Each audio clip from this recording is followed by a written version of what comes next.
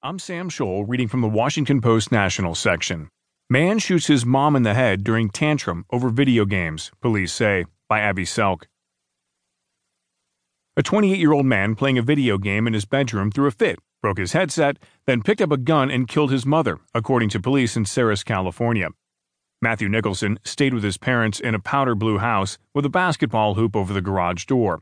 It was a loving and open home, and 68-year-old Lydia Nicholson was the sort of